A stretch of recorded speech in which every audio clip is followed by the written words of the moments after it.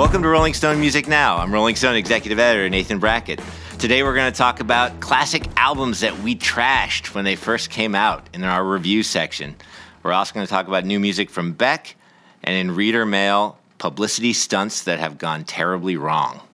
When you need mealtime inspiration, it's worth shopping Kroger, where you'll find over 30,000 mouth-watering choices that excite your inner foodie. And no matter what tasty choice you make, you'll enjoy our everyday low prices, plus extra ways to save, like digital coupons worth over $600 each week. You can also save up to $1 off per gallon at the pump with fuel points. More savings and more inspiring flavors make shopping Kroger worth it every time. Kroger, fresh for everyone. Fuel restrictions apply. Wanna move into a fool's gold room.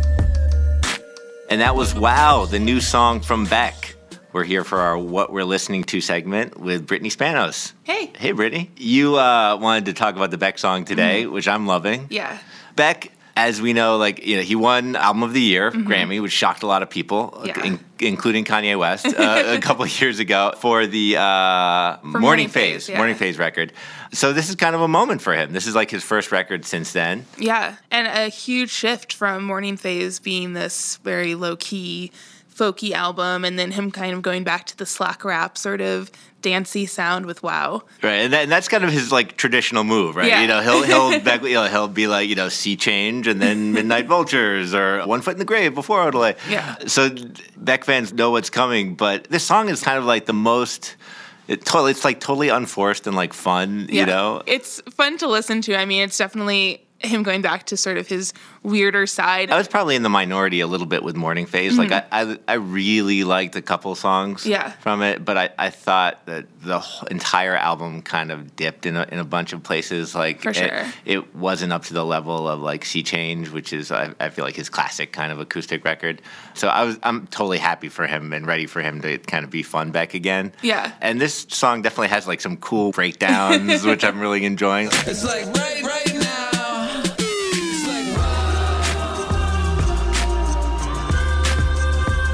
It's like right now. Definitely the dips of the beat. It's definitely one of the strongest beats I've heard this year, and it's For just sure. very low-key and dancey, but not too dancey. It's kind of a mellow dance song, which I really enjoy. Because my first encounter with Beck was Wero, and that album was just so much fun, and E-Pro and Girl and all that. So I enjoyed this sort of I think reference Wero, back to that. that's definitely my favorite Beck record from the last 15 years or so. So he's got a new album coming in September, October. Yeah. And I'm excited to hear what the rest of it is going to be. Your second song is a song we have talked about already on the episode, but this is a remix. Drake's One Dance, a remix by Justin Bieber. I need a one dance, 1942 in my hand. One more time before I go. Body locking, put a hold on me. I need a one dance, 1942. Justin Bieber teased it originally, I want to say last week before the OVO Sound Radio, which happens every Saturday.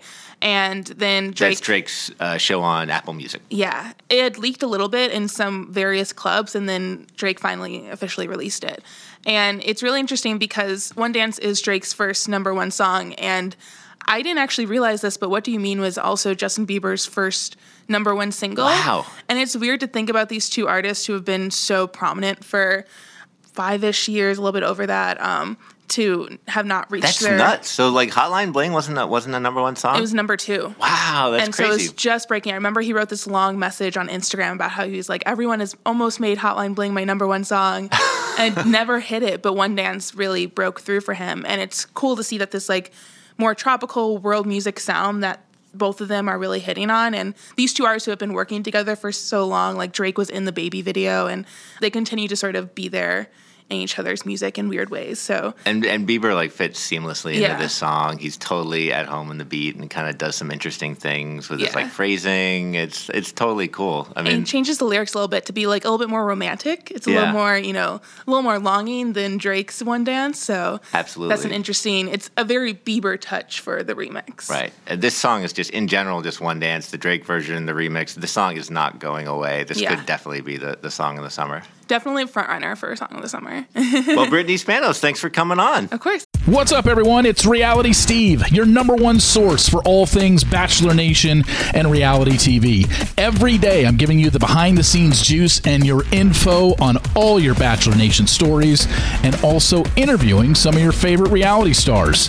My name has been synonymous with spoilers, but I'm so much more than that. Give me a listen. The Reality Steve Podcast, part of the Believe Network. Just search BLEAV on YouTube or wherever you listen. Thank you.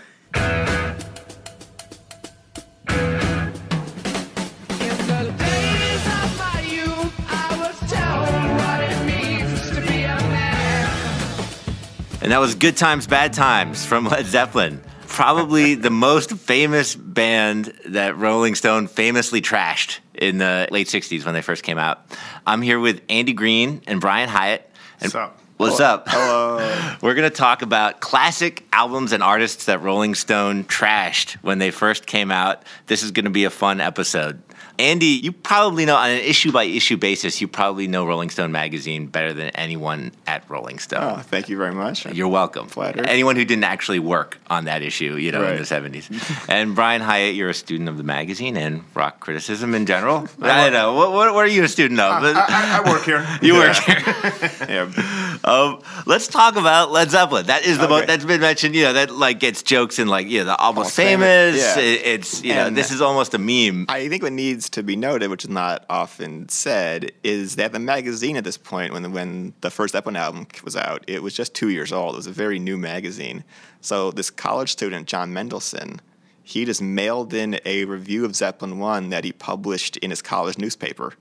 So it was a And reprint. It was a People should reprint. be blaming that college Yeah, newspaper he for just those mailed nasty in something reviews. that he cut out of his own newspaper that he wrote, and then he got Rolling Stone a few weeks later and was shocked to just see it there. And it was the beginning of a war with Led Zeppelin because he just tore it to shreds. Shall I quote a Yeah. bit from We should read a little bit Yeah. from the Jimmy Page, around whom the Zeppelin revolves. Everything was a "the," by the way, in the 60s. It Yeah. didn't matter. It was like It was like the Cream, the Pink Floyd. It was a rule. The Eric Clapton. Yeah. Anyway, is admittedly an extraordinarily proficient blues guitarist. An explorer of his instrument's electronic capabilities. It's weird. No one says things like that anymore. Yeah. Anyway, sorry. Unfortunately, he is also a very limited producer. Come on, man. And a writer of weak, unimaginative songs. And the Zeppelin album suffers from his having both produced and written most of it. And I'll just read a little bit more. The album opens with a lot of guitar rhythm section exchanges. I guess that's guitar/rhythm section exchanges in the fashion of Beck's Shapes of Things on Good Times, Bad Times, which might have been That's ideal. Jeff Beck, not the later Beck Not for later people Beck, at home. yeah. Which might have been ideal for Yardbird's B-side, which, back then, that was a sick burn back then. I mean, it's like, Right. Man, that sounds like a Yardbird B-side. Everyone would be like, And that was the critique back then. Like Yeah. everybody, a lot of people who were serious about music were serious Yardbirds fans because they were the bearer of the blues, right? And like Led Right. Zeppelin they were like these kind of hacks, Yeah. who pumped it up to this crazy Right. level. Jimmy Page was the Yardbirds veteran, obviously, Right. who was now perverting it. But then, Yeah. Right. then I'll just Babe, I'm Gonna Leave You alternates between prissy Robert Plant's howled vocals, fronting an acoustic guitar and driving choruses of the band running down a 4-chord progression, while John Bonham smashes his cymbals on every beat. The song is very dull in places, very redundant, and certainly not worth the 6.5 minutes the Zeppelin gives it. Now, say what you will about John Mendelsohn, he clearly heard this album. To his credit, Mendelsohn has been interviewed about this a bunch of times over the years, and he stands by this, right? Yeah. I have talked to him about it. I talked to him maybe 8 years ago for our Zeppelin special issue, and he told me that he just went onto YouTube and watched a bunch of Zeppelin and stands by everything.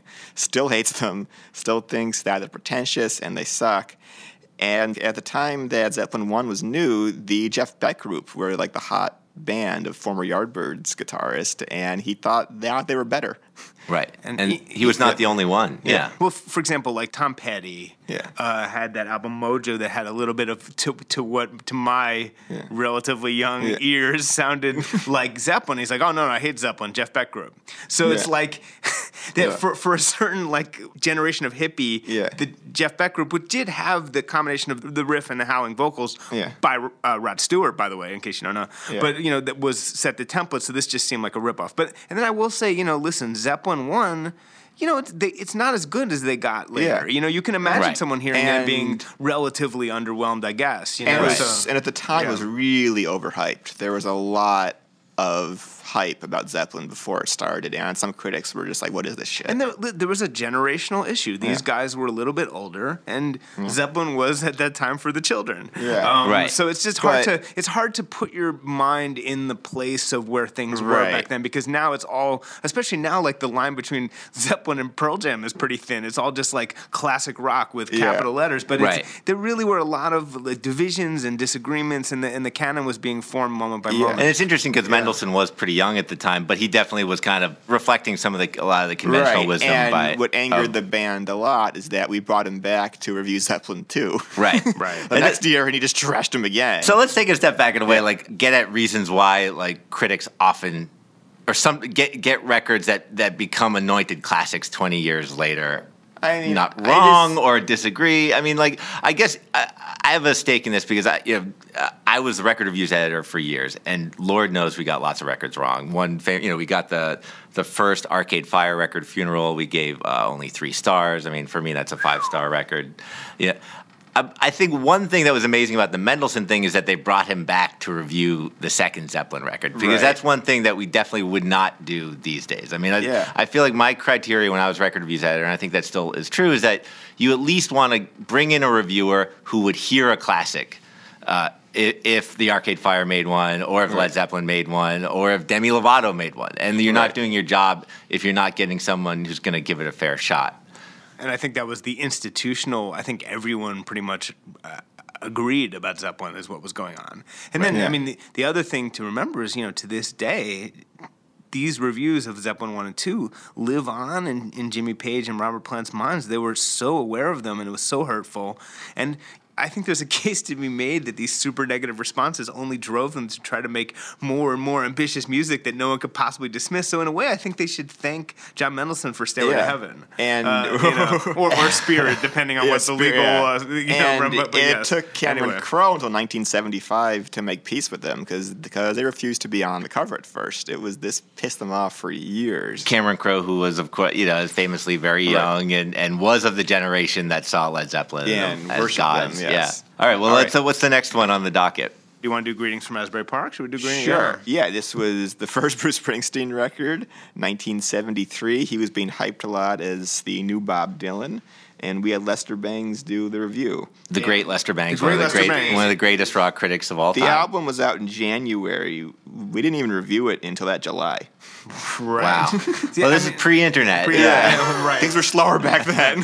And it's very interesting. So Lester Bangs is perhaps the most famous rock critic of all time, and you have Bruce Springsteen, who's the most famous Bruce Springsteen of all time.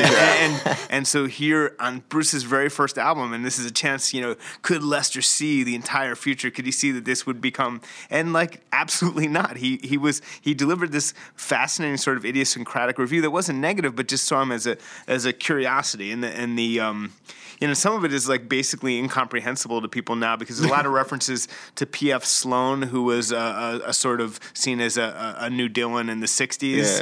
And so he wrote Eve of Destruction and stuff. So the boy howdy, the first thing the world needs is a P.F. Sloan for 1973. And you can start revving up your adrenaline, kids, because he's here in the person of Bruce Springsteen. Not exactly the kind of blurb that Bruce was going to use in the... Well, at the time... calling people a new Dylan in a kind of a bad way was not uncommon. I mean, there are lots of new Dylans, and so I think Bruce Springsteen did get that tag. Well, because Columbia was promoting him as a new Dylan. That's what Lester was responding to. But it's just very funny because when you read it now, and it's just sound like if you don't know who P.F. Sloan is, and he's Bruce Springsteen, it just sounds pretty crazy. But I will say, again, just like Mendelssohn, Lester really did listen hard to Bruce because listen to this part. He's been influenced a lot by the band. His arrangements tend to take on a Van Morrison tinge every now and then, and he sort of Qatar mumbles his ditties in a disgruntled mushmouth, sort of like Robbie Robertson on Quaaludes with Dylan barfing down the back of his neck. listen, Lester was good. And then this is the part that's stuck in my head, and I'll stop reading it. Because what makes Bruce totally unique and cosmically surfeiting is his words. Hot damn, what a paso o verbiage. And those words, hot damn, what a paso o verbiage, have stuck with me. I could recite those. And listen, he also, on the one hand, like, wow, he didn't understand. He didn't magically see that this would become, quote unquote, Bruce Springsteen. On the other hand, he really did address what was there before him, which was this dude like just spewing out words and throwing them onto Van Morrison arrangements. You know? And even Bruce would say the album is a compromise, whereas he wanted a band, the label wanted it to be more acoustic. Right. He was using a rhyming dictionary at the time, and Blinded by the Light is just this endless verbiage, as he points out, but it was a weird way to write a song, and I think Bruce acknowledges that he got much better after this record, as much as I love this record.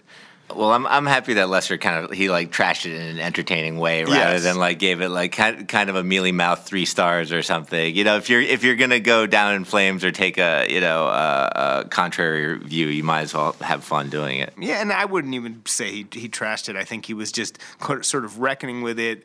Like, I think it's like, it's like a playful dismissal. If you translate it from Lester ish to English, it's sort of it's like, wow, there's something here, not sure what, like, not the new Dylan. And then at the end, interestingly, I sort of just noticed this passage, he points out that he's really good looking at the end. One look at the pic on the back will tell you he's got the glam to go places in this Gollywood lawn world to boot, whatever that means, but I guess he's good looking. But then maybe we'll do this review of the Queen album, Jazz, and we're talking about it not so much because of this specific album, but because, man, Queen, I'll say when I first got to Rolling Stone, like in my first 2 weeks, I happened to talk to Brian May on the phone, and he said, how long have you been there?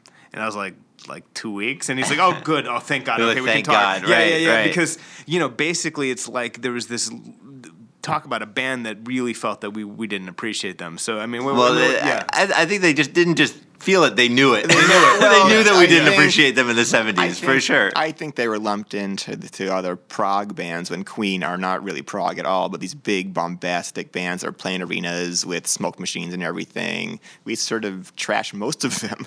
It just wasn't seen as the critical choice at the time, that kind of music. It wasn't James Taylor. It was for kids, and it was ridiculous. It just seemed just like Kiss or something.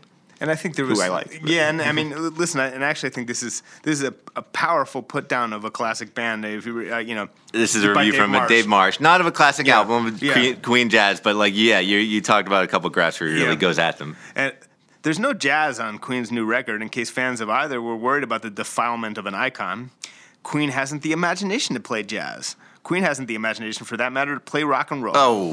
Jazz is just more of the same dull pastiche that's dominated all of this British supergroup's work. The tight guitar-based drums, heavy metal cliches, light classical pianistics. That's a good word, pianistics. Yeah. Right. 4-part harmonies that make the 4 freshmen sound funky. That is unfair. They have good harmonies. And Freddie Mercury's throat-scratching lead vocals. Then I'll just jump down. He talks about fat-bottom girls objectifying women, which is, of course, very funny. And that's a shitty song. Giving Freddie... Well, anyway, but it's just funny since that really wasn't Freddie Mercury's particular interest in life. You know, I mean, that was like... So then... The last paragraph is actually quite famous. Whatever its claims, Queen isn't here just to entertain. This group has come to make it clear exactly who is superior and who is inferior. Its anthem, We Will Rock You, is a marching order.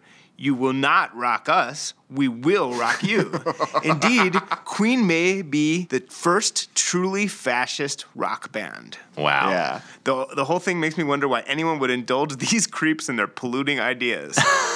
Listen, that is wow. But I mean, imagine no one really writes stuff like that anymore. I mean, it'd be really interesting to read a takedown of a pop artist like that, actually. And I mean, some of this stayed with some of the band. I mean, after they didn't play they did play South Africa. They played Sun City and got Sun shit City. for it. They got all this shit for it. I'm sure some of this stuff, these thoughts are in the back of people's heads. Yeah. Yeah. But it's definitely interesting, and it's just. It just kind of seems not like right. In retrospect, like it just, I think maybe just knowing the fact that Freddie Mercury was a closeted gay man who was singing from that perspective and was singing on behalf of people who are marginalized, and just knowing that stuff kind of like, it really does kind of shift the whole idea of what you're seeing. I imagine maybe if you did see him and saw a whole stadium going, "We will rock you," and you're thinking, and if you came from a certain perspective, yeah, maybe it is a little bit disturbing, you know? Right. Yeah, it's a fun rock song. He's ridiculous. It's you know, listen, I think that's fantastic writing. Yes. You know, and you know, very like clear thinking in its goal of taking down a band, and I think the world could use more of that right now. Sure. But it is interesting. That's how we saw Queen of all people. So we move on. I think we should do High Voltage by AC/DC. Okay, you go Okay, for it. another I'm band, fixated on AC/DC, this. you know, another band were infamously trashed by lots of rock critics, you know, Rolling Stone and elsewhere. And this is by the great Billy Altman, who I knew was a great guy, but not a fan of AC/DC.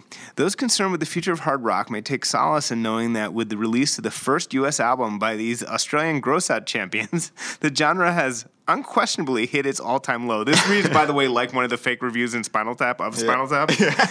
Right. Things can only get better. At least I hope so.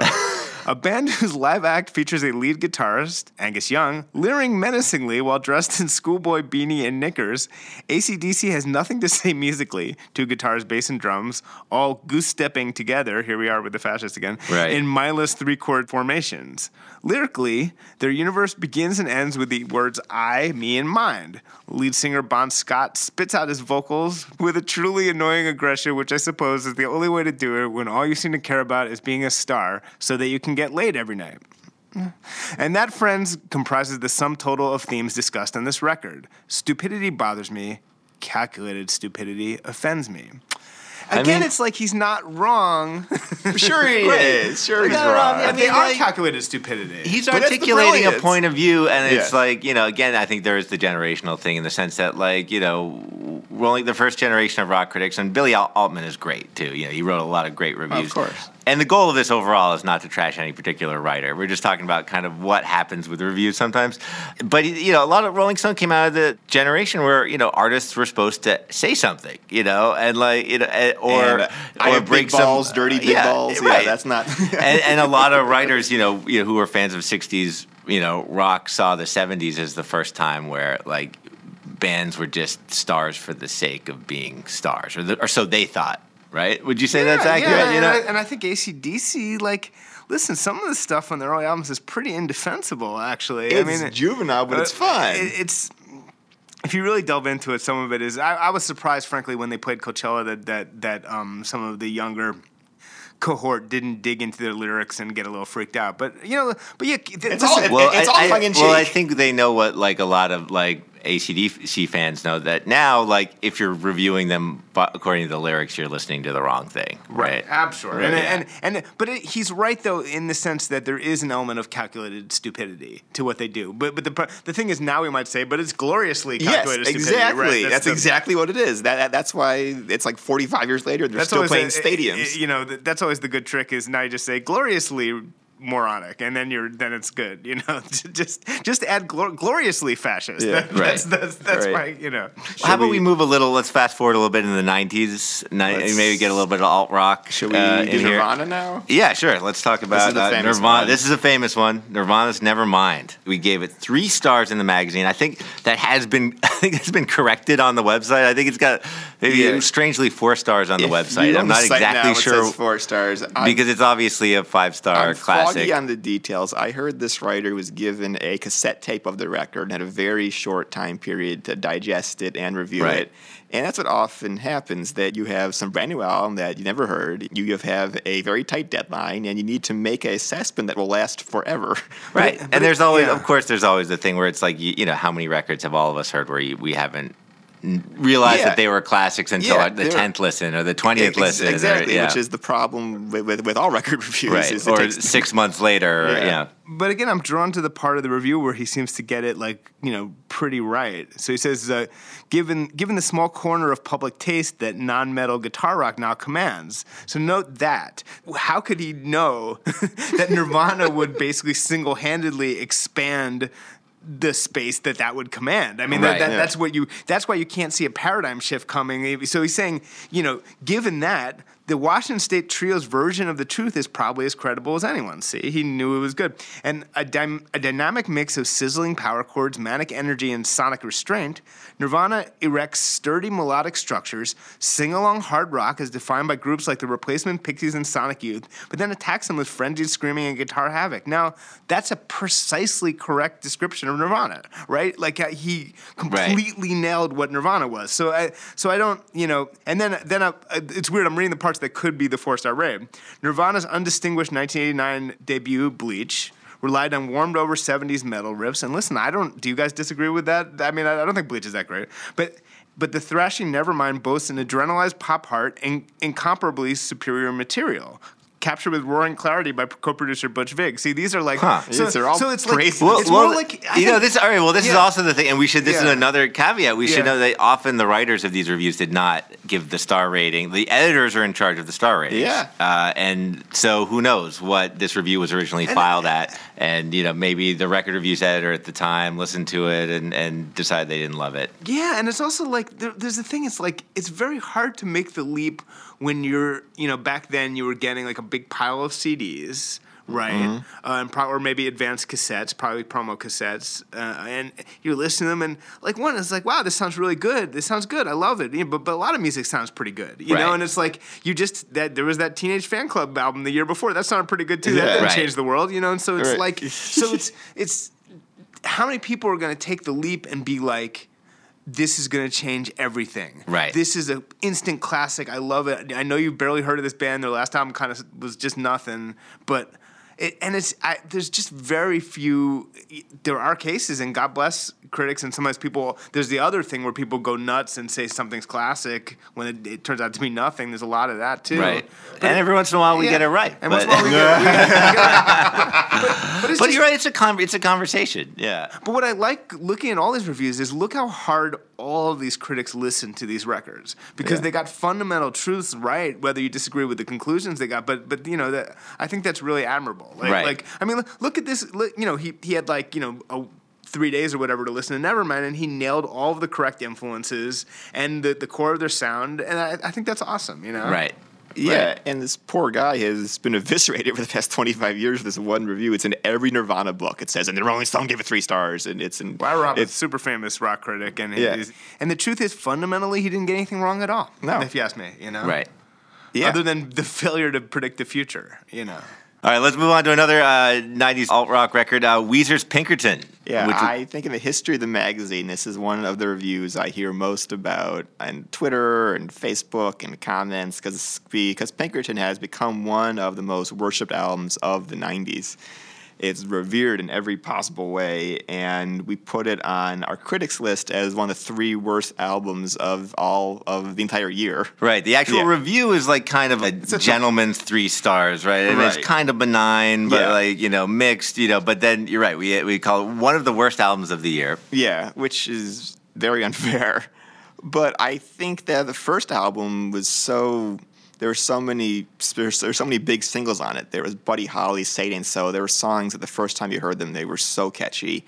And this was more introspective. It was darker.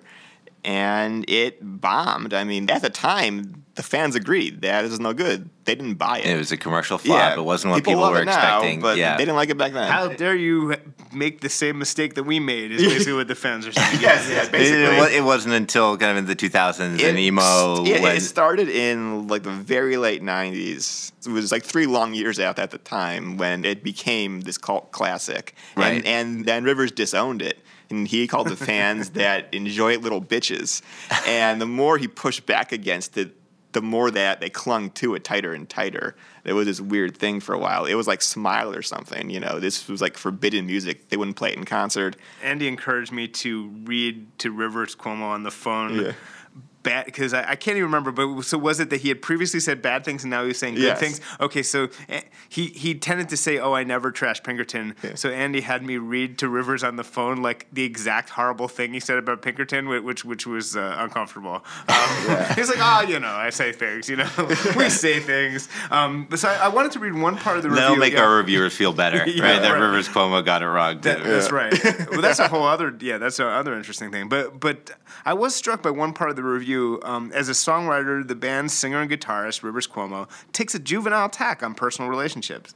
Throughout Pinkerton, he pines for all the girls he can't have, the girls he can have but shouldn't, the girls who are no good for him, and the girls about whom he just isn't sure. Yeah. And so basically, what I like is that the writer, Rob O'Connor, sort of jumped ahead past the fan embrace to the current moment where actually a lot of people are taking a feminist perspective and questioning the way Rivers depicts his relationship with women in his songs, and he kind of got it then. And it's like, yeah, this is kind of juvenile. Like these women are just objects for you for your own kind of psychodrama, and that's not cool. And so, Rob O'Connor was woke back in '98, so God bless him. It's a bit creepy at times. Yeah, on a bunch of the songs, the context was he was at Harvard at the time, and he was like 25 or something, and is just having these weird crushes on all these girls that wanted nothing to do with him.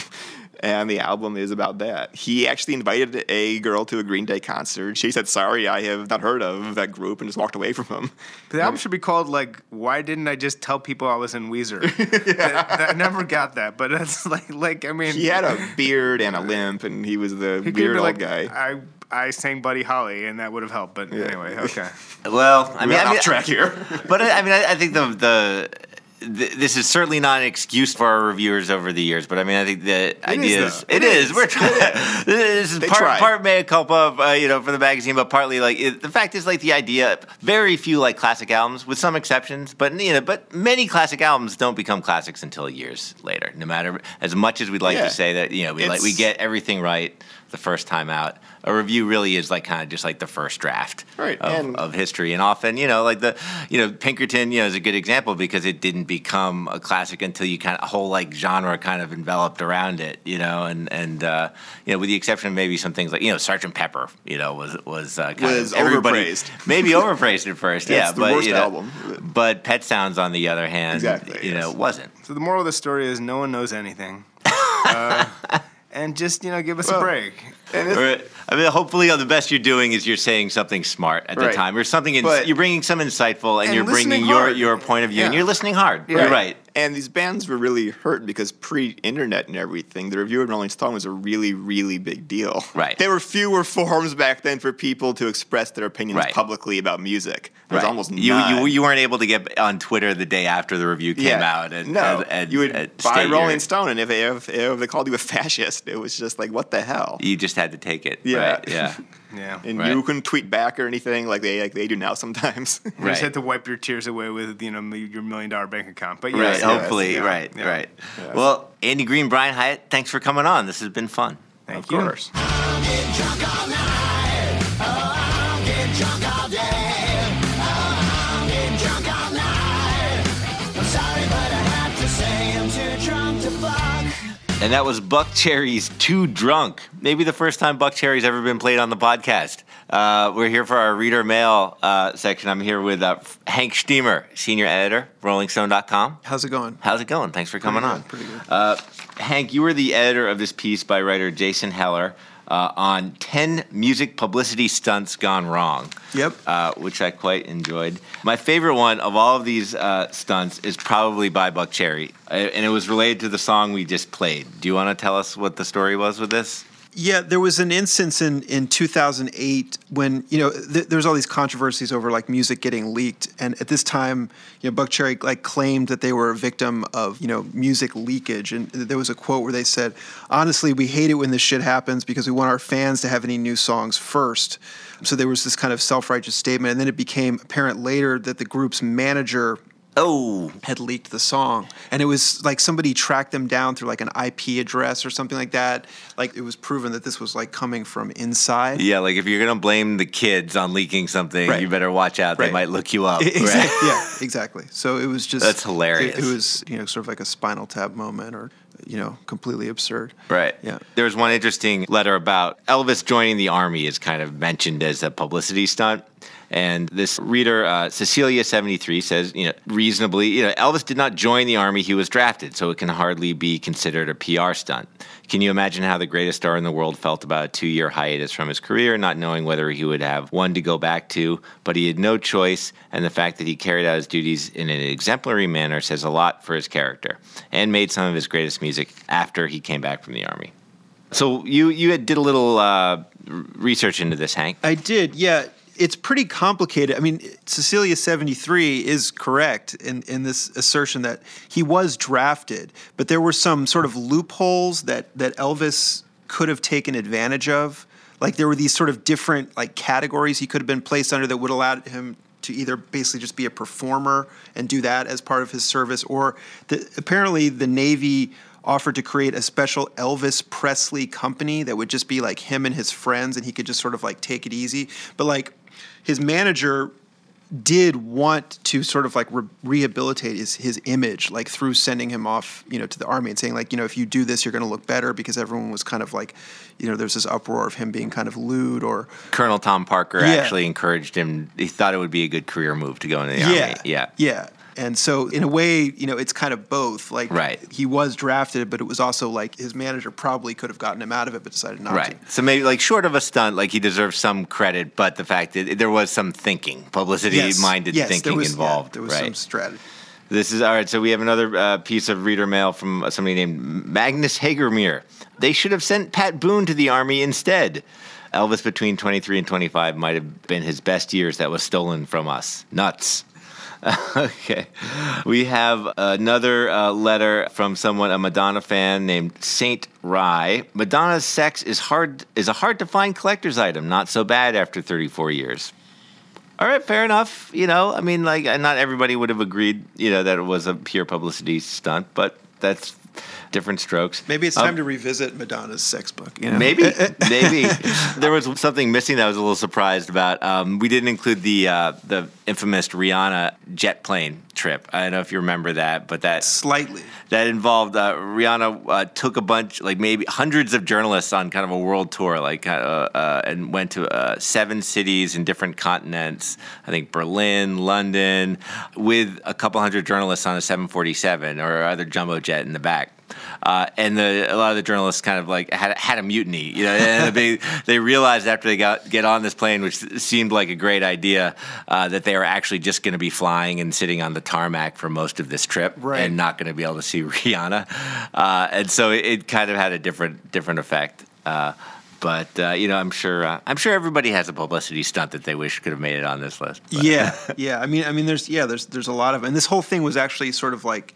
The topic came up because, and this was really just ended up being like a news blip for one day, but this band Yacht, who had created this like, they basically said that they were the victim of like, a stolen sex tape, and then it turned out that they had like, fabricated this entire thing, and then they got a lot of, it was just like, it was immediate backlash. That was certainly this year's kind of biggest publicity stunt gone wrong. Yeah. For sure. That they got a lot of flack for that because a lot of writers thought it was like insensitive to people who'd been victims of like revenge porn and exactly. And all right, well, maybe this like segment can serve as a cautionary tale for some artists. Yeah, don't fake a sex tape on a plane with a bunch of journalists or anything. Don't do any of this stuff. Okay. Yeah. Well, Haig Stiebert, thanks for coming on. Thanks a lot. And that's it for Rolling Stone Music Now. If you like what you heard, leave a review on the iTunes Store or wherever you get your podcasts.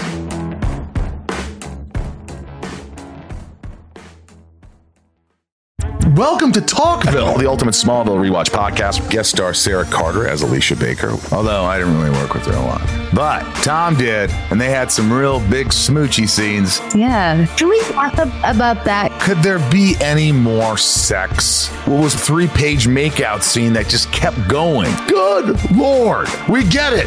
They have chemistry. Jump in now or catch up on any of the past seasons of Talkville on YouTube or wherever you listen.